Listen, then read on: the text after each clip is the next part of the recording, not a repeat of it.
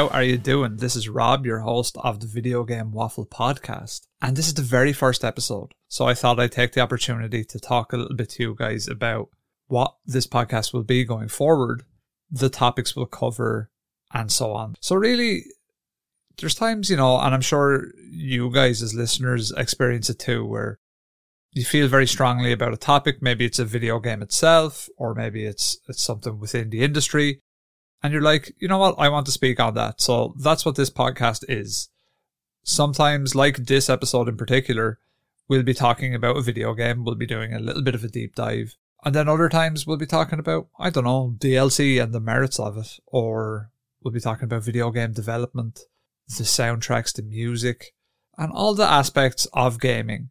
Usually those will be the topics that are close to me because obviously I'm the one playing the games. But sometimes we'll try and bring people in that can speak a bit more accurately about the topics that I want to talk about. So that's it. Yeah, that's the idea for the podcast. It's going to be a fun journey. I would like to remind everyone that we are on Patreon. You can support us over there. All the links are in the description, all the social media links, and all of that stuff. And if you really, really, really want to help me out in these early stages, you could leave a review on Apple Podcasts. That would be absolutely fantastic. As a matter of fact, I would go as far as to say that is the best thing you can do for the podcast right now, is to leave a review. Because we're just a little baby podcast right now, we're trying to fight our way up here. We're the small guys. So yeah, it's nice to have a bit of a backing early on as you move forward. Okay, so today we're talking about Resident Evil. Resident Evil, iconic video game series, still going strong, which I love to see. But the original game was the game that left the most impression on me and sort of sent me down this pathway into adulthood of obsession with zombies, the whole culture. So I want to talk a little bit about my experiences with the game, some of my favorite memories, some cool trivia, and just basically make this episode a celebration of Resident Evil. That's kind of the idea here. So Resident Evil was actually created by Shinji Mikami and Tokuro Fujiwara, and it was released all the way back in 1996. So I was 8 at that age. I believe I got the director's cut when I was 9. We'll talk a little bit about that later, the story of how I got it. But yeah, so the inspiration was actually from the game Sweet Home. Shouts out to my co-host Eamon for that little bit of trivia. But Sweet Home was actually made by Tokuro Fujiwara, one of the two that made Resident Evil. And that original game is a lot like Resident Evil, but it was limited because it was on the Super Nintendo, so 16-bit system. But it had a lot of the same ideas that Resident Evil went on to utilize, such as, limited items, as well as a limited inventory space. It had a mansion setting, puzzles, survival, notes and diaries that were all part of the storytelling mechanic. And it also had multiple endings, which was something really, up until Resident Evil, I don't think I was too familiar with games that had multiple endings. And to be honest, at that age, I probably hadn't really cleared many games. This was back when games were brutally difficult. But the interesting thing was Fujiwara had this idea for Resident Evil. He wanted higher fidelity graphics, and he basically just wanted to do things that he couldn't do in Sweet Home.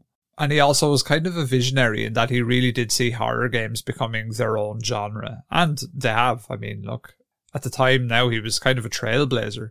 But he actually entrusted Mikami, who was initially kind of reluctant. And the reason he was reluctant was because he was a scaredy cat. He didn't really like horror. But this sort of emboldened Fujiwara because he sort of said, well, you know what's frightening, so you go ahead and develop the fucking game.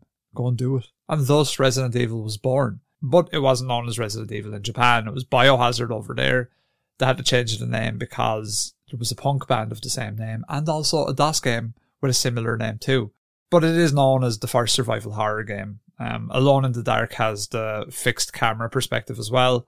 But I believe Resident Evil is the sort of definitive survival horror game of that generation and forevermore. But if you think about the genre now, you think about the legacy that Resident Evil has left. You've got games like Alien Isolation, you've got Amnesia, you've got zombie games like, you have State of Decay, Dead Rising, and just so many more that I can't even name. There's just so many names jumping out and I'm like, okay, we could go on forever. Whether those games would have come regardless, whether survival horror would have become a thing regardless, it's hard to say. It's kind of like when people say, oh, the Beatles aren't that good, like, Led Zeppelin were better, or Metallica were better than Led Zeppelin, or, you know, whatever. As the years go on, people always say the newer iteration is better. But we don't know how those iterations would have developed without the original. So without the Beatles, we don't know what Led Zeppelin would have sounded like. And much the same, without Resident Evil, we don't know how any of these other horror games would have been shaped. Would they be totally different?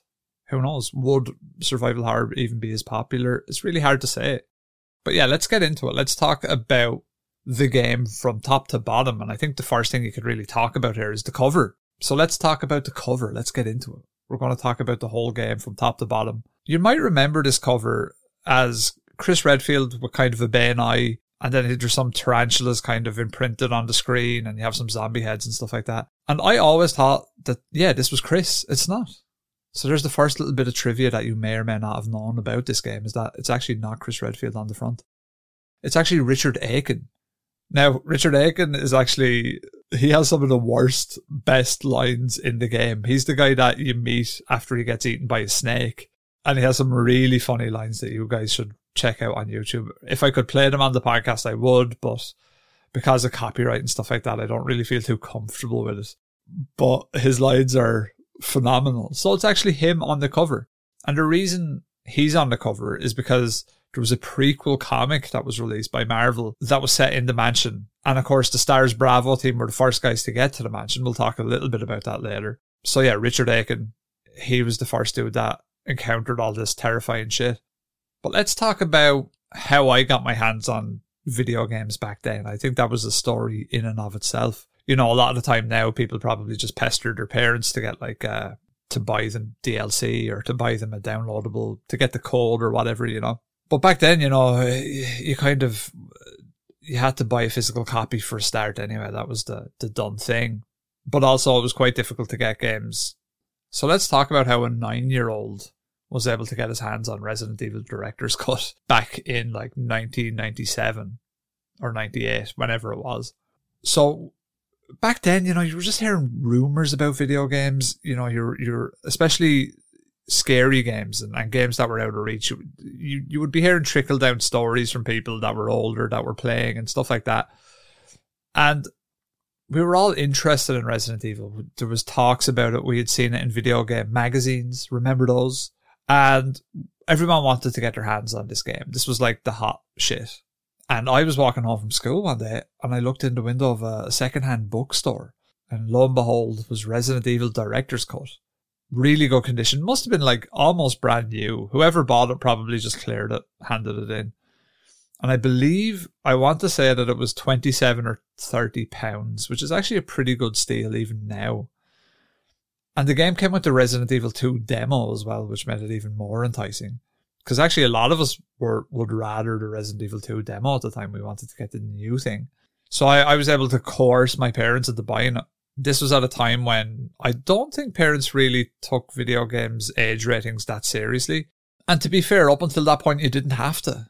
The fidelity of the graphics was awful. They were a lot more rudimentary. And I kind of class Resident Evil as probably the first truly immersive horror game. And why was it immersive? Well, it had actual voices. It had actual actors, which again, we'll talk about later. And it had quite a lot of lore and story to it. All of this really made me too afraid to actually play the game full stop most of the time. Resident Evil, I think a lot of you guys will have fond memories of playing with someone else. Couch co-op, basically. One person would direct and the other person would play, like, oh, maybe go to this room. Or, yeah, that room in the mansion, yeah, that one down the hall, that had something in it. Yeah, let's go back to that and check that out. And it was very much a cooperative effort for a game that was single player. There was actually attempts to make a cooperative Resident Evil at the time, but I think they ended up ditching it. It just wasn't good enough. So they said, right, let's get rid of that. Okay, so let's go to the intro and let's check out the story. The story that catapulted zombies into the mainstream again. We were out of the Romero era and now into something new. So a series of bizarre murders have occurred on the outskirts of Raccoon City, with signs of cannibalism on the victims' remains. The Raccoon City Police Department Special Tactics and Rescue Service, which is STARS, are assigned to investigate the murders. Of course, there's STARS Alpha, STARS Bravo, all equally as cheesy, but they're both there. Bravo was sent first, like we talked about earlier, and contact was lost with them. So Alpha Team were sent in to check out what had happened to Bravo. It's always the Alphas that have to do it, right? Right away, Alpha Team finds this crashed helicopter, and this cuts into the great FMV. For one of the first times in video games, we start to see, at least console games, we start to see real-life actors representing their on-screen counterparts. So that was cool. So you had, Jill, Wesker, all those guys, basically people cosplaying them. So they land, zombie dogs kill Joseph, hilarious lines ensue, terrible acting all across the board. Everyone runs once the dogs attack. They get to this abandoned mansion, and they get in, and they seek refuge. And that's kind of how the game kicks off. I don't know, like, what would you guys do? You're in a situation, you're getting chased by zombies. Zombie dogs, which is even worse. Zombie spiders maybe are a little bit worse, I don't know. And you get into this mansion. What do you do from there? Like, in the game, it becomes like a sort of a balancing act where pretty soon after you get into the mansion, you realize that there's zombies everywhere and the place is full of horror, full of dread. And so at what point, this is something that I always wondered with this game, and maybe you guys have too if you've played through it, is at what point is a few dogs outside the mansion worse than a zombie overrun mansion?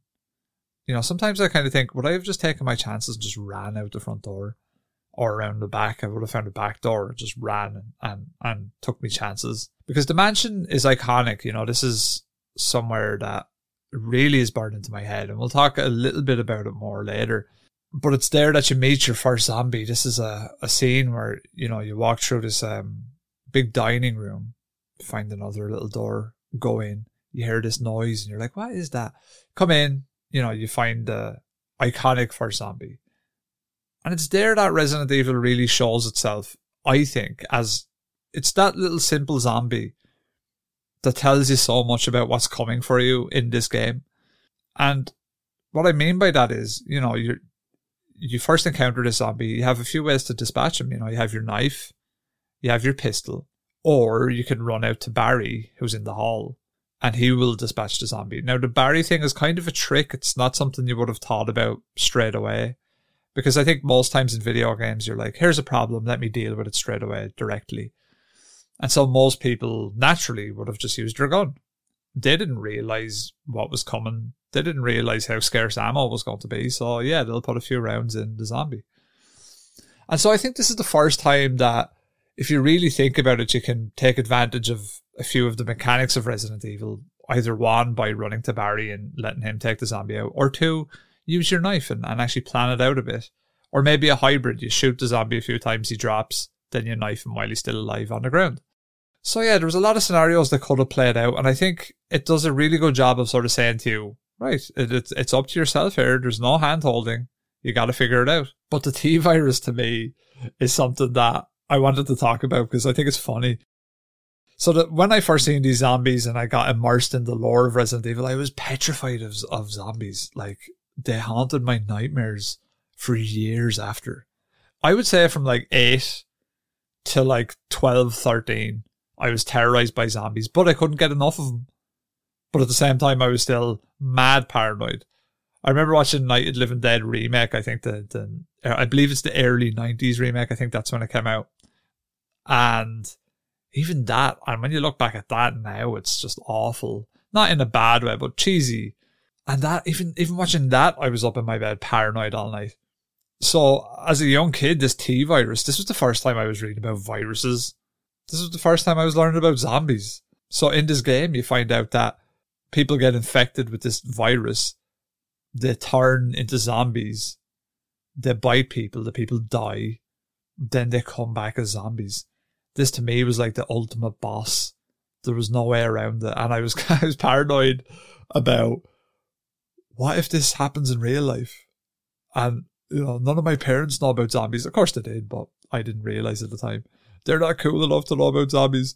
What happens if they turn into zombies? People bite them. So yeah, it was actually something that spent a lot of time in my head. Let me know if you guys had the same experience. But the cast. The cast. What would Resident Evil be without the cast? So there's actually kind of an interesting story behind that too. It was all filmed in Japan, all American actors. And that was in both versions. They didn't use Japanese actors for a Japanese version, and they actually kept the English voices in the Japanese version too. So I'm sure it's probably funny at the time. A lot of the Japanese people probably thought that these voice overs were really good, but some later learned that they were terrible. It was actually lead programmer Yasuhiro Ampo later said that due to all of the development stuff being Japanese, they were unaware of the poor localization that apparently hindered the realism and immersion of the title. So even the developers realized this. And the rundown. Let's talk about the rundown of the crew. You know, you have Albert Wesker, has a great line. Don't be upset. All weak people exist to be eaten. And this guy had even a zombie and he's saying this.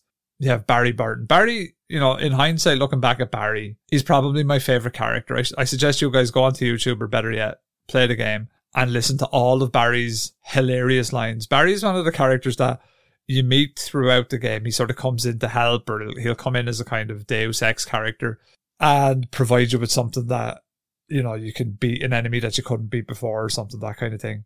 But every time you meet him, it sort of seems like he's completely oblivious to everything that's going on in the mansion. One of my favourites, and it's a well-known trope of the game, is when you nearly get crushed by the ceiling and he says to Jill, "You were almost a Jill sandwich." But there's a great moment where he comes in and you're fighting a giant plant. And he comes in and that dialogue that he says to Jill when he sees this whole thing going on is my favourite. It's just such a disaster. I'll put it on the Instagram page. So if you guys want to follow me on Instagram, you'll see that clip. It's really funny. You had Brad Vickers. He actually shows up in another Resident Evil 2. Chris Redfield, he's been in, probably out of all of the characters, been in the most Resident Evils. Jill Valentine, the lovely, lovely Jill. She has a great line as well. You know, after discovering loads of zombies, loads of terrible shit, she says, "I've been thinking something is wrong with this house." As if she has just, you know, this has just dawned on her. And then, of course, Joseph Frost, he dies right at the start. But so the cast are memorable. These were people that we used to play, like, you know, oh, you're Barry, I'll be Chris, and use it role play and pretend to be the stars people. Things like that as a kid. It was good fun. It's also one of the games, I look back now, and to be fair, it probably is fairly sexist because you play as Jill and most of the time she gets herself in really dumb scenarios and then Barry rescues her and he's kind of like, "Oh, you dumb woman." And same with Chris and Rebecca Chambers, who is a member of the Bravo team who he meets in the house. So yeah, it's funny because going into this episode, I wanted to talk about how the PlayStation 1 era was definitely a great era for female protagonists. We had like Jill Valentine, Lara Croft, and a bunch of others that just aren't really jumping to mind right now. But yeah, Jill Valentine, while probably a cool female character, did seem to be a little bit clueless throughout the game. Even though I loved her, she was always the character I played as. She had more slots than Chris. That was the other thing. If you played as a fella, it was harder, and if you played as a woman, it was easier, which probably even that is a bit sexist. But Jill had more slots and stuff like that. So yeah, it was interesting. It was one of the first games that I had encountered where it had multiple endings and play styles based on the character you picked. So I really did enjoy that. But the mansion, the iconic Resident Evil mansion, I can still picture it now, and I'll probably be able to picture it years from now. It's burned into my head. And what I didn't know going into this episode was that the mansion was really inspired by the Overlook Hotel from The Shining. A lot of the pre-rendered backdrops of Resident Evil were modelled after that hotel. So that's kind of cool to know, especially if you're a Shining fan as well, which I am. So fan of both of these things. Maybe I have some sort of love for isolated architecture. I don't know why. Maybe it's my calling. Maybe I need to run and find the Resident Evil mansion of my dreams. But while the Overlook Hotel from the movie isn't a real thing, it's actually based on a real hotel named the Stanley Hotel in Estes Park, Colorado. So maybe I need to go there. That's where I have to live. But yeah, apparently that has lots of horror movie fans running to it to check it out year after year. So definitely worth a look. The mansion itself was also pretty much an enemy, I think. When I'm thinking back at the game and stuff like that, I think that if you went about your route wrong in Resident Evil, you were screwed. So planning was essential. Again, there was a lot of rooms where, you were almost a Jill sandwich, but there was also rooms that you could go into too soon and you weren't supposed to really get there yet, and there might be more zombies, you might have to use your ammo, and then you're out of ammo, you're shit out of luck. And so I think in that regard, the mansion was definitely an enemy. And it was also like labyrinth corridors. It was an easy place to get lost in. But yeah, there was danger. There was a sense of dread. But also sometimes this uncomfortable, safe feeling as well. It was because it was kind of like this regal mansion, you know, it looked beautiful, but also eerie. So it kind of was alluring. It all, like, it sucked you in. You wanted to see the next room. The pre-rendered backdrops were gorgeous, so you were very excited to do that. But also every room came with its own problems, most of those being the monsters. Let's talk a little bit about those guys. So we had the Cerberus, the zombie dog that we talked about earlier. And those guys had an iconic scene. We all probably remember filling our underpants once we walked through that very first corridor. The Cerberus burst through the windows, and it's a jump scare, probably the first in the game. And then you realise that they move faster than zombies. They're a lot trickier to deal with. And yeah, they're not fun. But zombies are the iconic villain of Resident Evil. They're everywhere, ever present, and they helped catapult the genre. So we can't forget about those guys. The hunters were nightmarish. Because for me as a kid, it took me long enough to get to the point where you meet hunters, which is roughly about the halfway point in the game, somewhere around there. And then you find out that the difficulty has spiked again. They've made it tougher. You guys might remember, I think you leave the sewers, isn't it? And you get back into the mansion, and the next thing there's this cutscene where you see from the first person of this hunter, it's moving really fast and it's moving towards where you just were. And so you're like, oh no, what is this? You think it might be the boss, but no. Also, yeah, special shouts out, I suppose, to the spiders. If you're a spider loather, you won't enjoy them. I don't really mind spiders, but I didn't have great fun dealing with those guys either. And of course, the Tyrant was a great antagonist. Silent, scary, and fucks up Wesker, so we love him for that. The big snake, we have him to thank for the Richard Aiken line, so I kind of like the snake. Let's not forget the big plant. How can we forget the plant? Day of the Triffids stuff. A big giant beetroot, essentially, with tentacles that wants to fuck your shit up. When I think of Resident Evil, one of the things I think about is the ink ribbon and the safe room, or the save room, one or the other. But I wanted to talk about those because there was a sense of calm as soon as you entered one. You knew you were safe. And so for those unfamiliar with the series, safe rooms are a place that you go to save the game, and also there's a bit of relief from the anxiety and tension of the rest of the mansion because no villains, bad guys, enemies can attack you from there. So it was always a place where there was a sigh of relief. Let me have a drink of tea. If you were a bit older, maybe you might have a cigarette. Plan your route. Chat about what's next. Do we have enough time to play on to the next part? All that kind of stuff. That was all part of the safe room. A lot of the time as well, they featured notes and research that added lore to the game. So it was a real treat. You'd find these rooms, bit of ammo, nice notes. You can chill out and you can save on your ink ribbon. Ink ribbons were cool as well. These were a mechanic that I wasn't familiar with at the time either, where you have limited saves to this ink ribbon that you would put in a typewriter. So again, you kind of had to plan your saves based on what difficulty you were on. You couldn't just save every time you entered a safe room. It was a brutal idea, but you also had the item chest, which kind of made things a little bit easier. And, you know, we'll all remember the item chest. It was basically a portal to every other safe room. You could put an item in there and go to another safe room across the mansion and have the item again. So there's actually harder modes in the remake. I'm not sure about the original, where the safe room is, the item chest is completely disabled. And what I mean by disabled is it can't teleport items. You can still use the chest. But one of the greatest aspects of the safe room was the music, that soothing piano. And there's a bit of a story here to the music that I figured out as I was doing the notes. So let's talk about that. It was originally composed by Makoto Tomozawa, but the real story lies in the Resident Evil Director's Cut DualShock Edition, which even itself is a mouthful. So there was a delay on Resident Evil 2. And in an attempt to placate bloodthirsty fans, Capcom actually released Resident Evil Director's Cut. And in that was the one that I had. It had rearranged modes, bit more difficulty, and some superficial design revisions. But Shinji Mikami actually regretted not updating the soundtrack. So when the DualShock edition came out, he said, right, time to do the new soundtrack.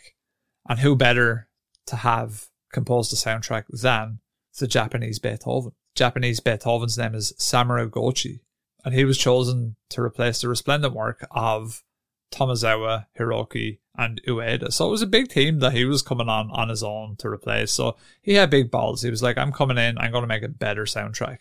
So this guy was the son of an atom bomb survivor, and he was born in Hiroshima in 1963. He could play the works of Beethoven and Bach on the piano by the age of 10, he claimed.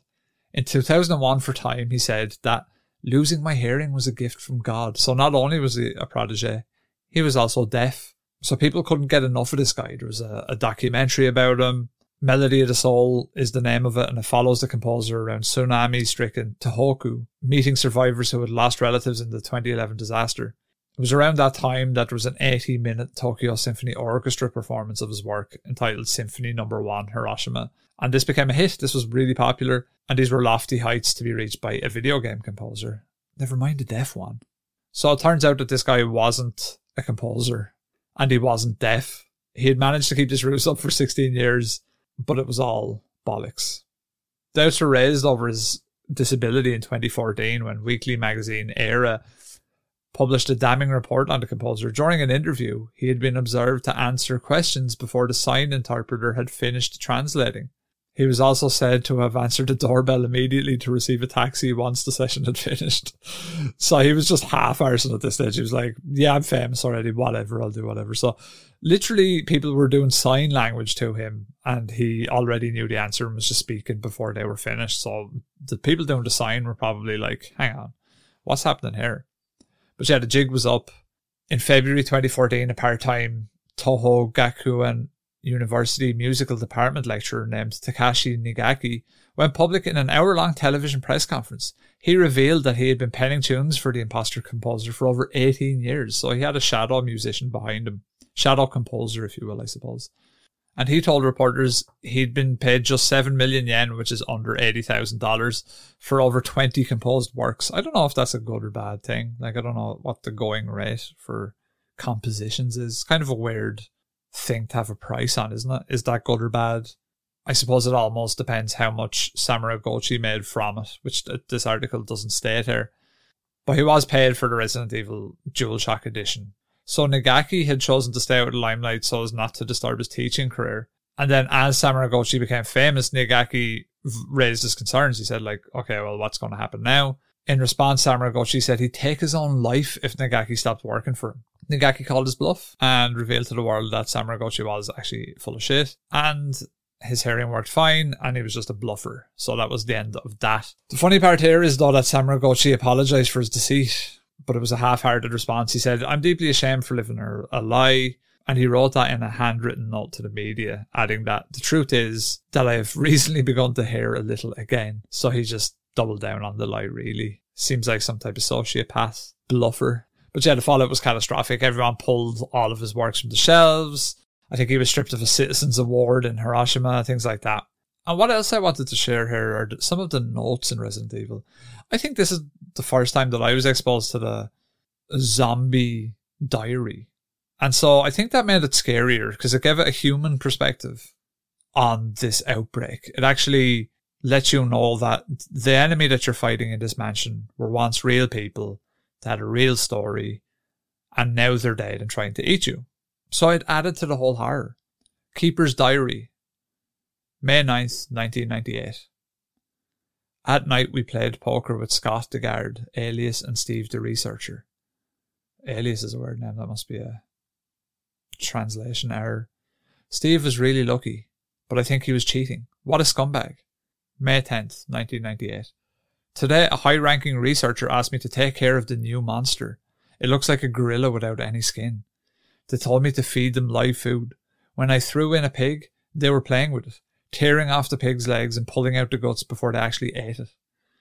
May 11th, 1998. Around 5 o'clock this morning, Scott came in and woke me up suddenly. He was wearing a protection suit that looks like a spacesuit. He told me to put one on as well. I heard there was an accident in the basement lab. It's no wonder those researchers never rest, even at night. May 12th, 1998. I've been wearing this annoying spacesuit since yesterday. My skin grows musty and feels very itchy. By way of revenge, I didn't feed those dogs today. Now I feel better. May 13th, 1998. I went to the medical room because my back is all swollen and feels itchy.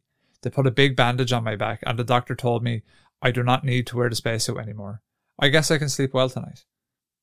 May 14th, 1998. When I woke up this morning, I found another blister on my foot. It was annoying and I ended up dragging my foot as I went to the dog's pen. They have been quiet since morning, which is very unusual. I found that some of them escaped. I'll be in real trouble if the higher-ups find out. So these dogs that escaped actually were probably the ones that started the whole Resident Evil nightmare and killed Joseph and all those. May 15th, 1998. Even though I didn't feel well, I decided to go see Nancy. It's my first day off in a long time, but I was stopped by a guard on the way out. They say the company has ordered that no one leave the grounds. I can't even make a phone call. What kind of joke is this? May 16th, 1998.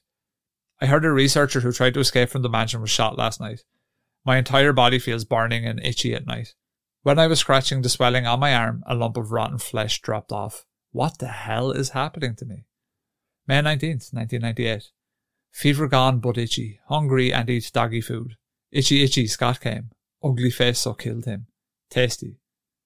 4. Itchy. Tasty. And so that's my favourite note. That's the note that I remember the most from the game. And like I said, probably the first time you get that perspective, that zombie perspective. And it did make things quite spooky. But that was just another angle of what made Resident Evil nice. It was that little touch of lore, that little notes put in here and there. And I think that really added to it. Sometimes I feel with modern games that they add lore where there doesn't really need to be any. They add these notes where, you're playing like a fast-paced open world game or something, and you don't really want to be sitting down reading these really long notes in that type of game. I find personally, anyway. Let me know what you guys think too. But for me, Resident Evil, it was perfect because it was a slow-paced game. You were taking your time, and even reading the notes was a bit of a respite from what was around you, because the game actually paused and it went into the note itself. And I think they were very good at doing that, those breaks. It was also the opening doors in Resident Evil, that iconic loading screen. I mean, really, that's what it was more than anything.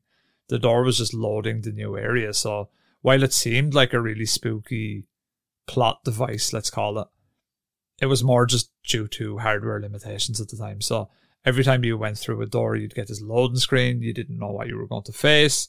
Could be good. Sometimes you might go into a room, there's no zombies. You can take a sigh of relief, look around, grab some stuff. And then other times you'd have to brace yourself as soon as you heard those iconic footsteps, that like squelchy, sounds like a guy with a kebab strapped to his feet or something. That noise. Then you were ready to go. Once you heard that, you were like, okay, this is trouble. Sometimes you could hear the feet clicking on the floor. The feet of dogs, that is. And sometimes the hunters as well. You knew from the footsteps what kind of trouble you were getting into. And that was another thing that just made Resident Evil such a good game. And that's what I wanted this episode to be, guys. It's just a celebration of a game that started a genre, changed the landscape of gaming for the better, and really just piqued my attention. It's no coincidence that 28 days later, Walking Dead, Shaun of the Dead, Zombieland, all these things came after. They were all directly inspired by it. You can say that Romero did the original Dawn of the Dead, all those flicks. But I truly believe that Resident Evil was what started the modern trend of zombie films and zombies in pop culture in general. And we were all a part of that generation. What a time to be alive as a gamer, We really are on, and this is something that I'll talk about more and more as we do more episodes, but we are really living through the Renaissance period of video gaming. Because in our life, at least me, I'm 33, I've gone from 8-bit all the way up to what we have now. So I've seen the 2D evolution to what we have today. And it really is truly a marvel at times to see. It's great to see these developers pushing things. It's great to see Resident Evil trying to reinvent itself all the time. It's also terrifying to think about what their true vision of horror might be once those guys get really competent VR. I'm truly fearful of what they'll make. I mean, Resident Evil 7 had great VR, But imagine a fully immersive project. I think VR, we're not fully there yet with the tech, but not far away in the future, we're going to be seeing some truly terrifying things. And that's it, guys. That's it from this episode. A brief celebration of Resident Evil. I hope you enjoyed this walk down memory lane, and I hope you got something from it. You can expect episodes like this in future. Sometimes I'll pick a game that I just think, that was such a good game, I need to talk about it. And we'll do a little dive into it. Maybe we'll find out some trivia. We'll take a walk down memory lane and have fun with it. But yeah, I hope you enjoyed episode 1 of this podcast. And I do remind you again, please leave a review if you can and support me via the links. I've been Rob. This has been Video Game Waffle. Over and out.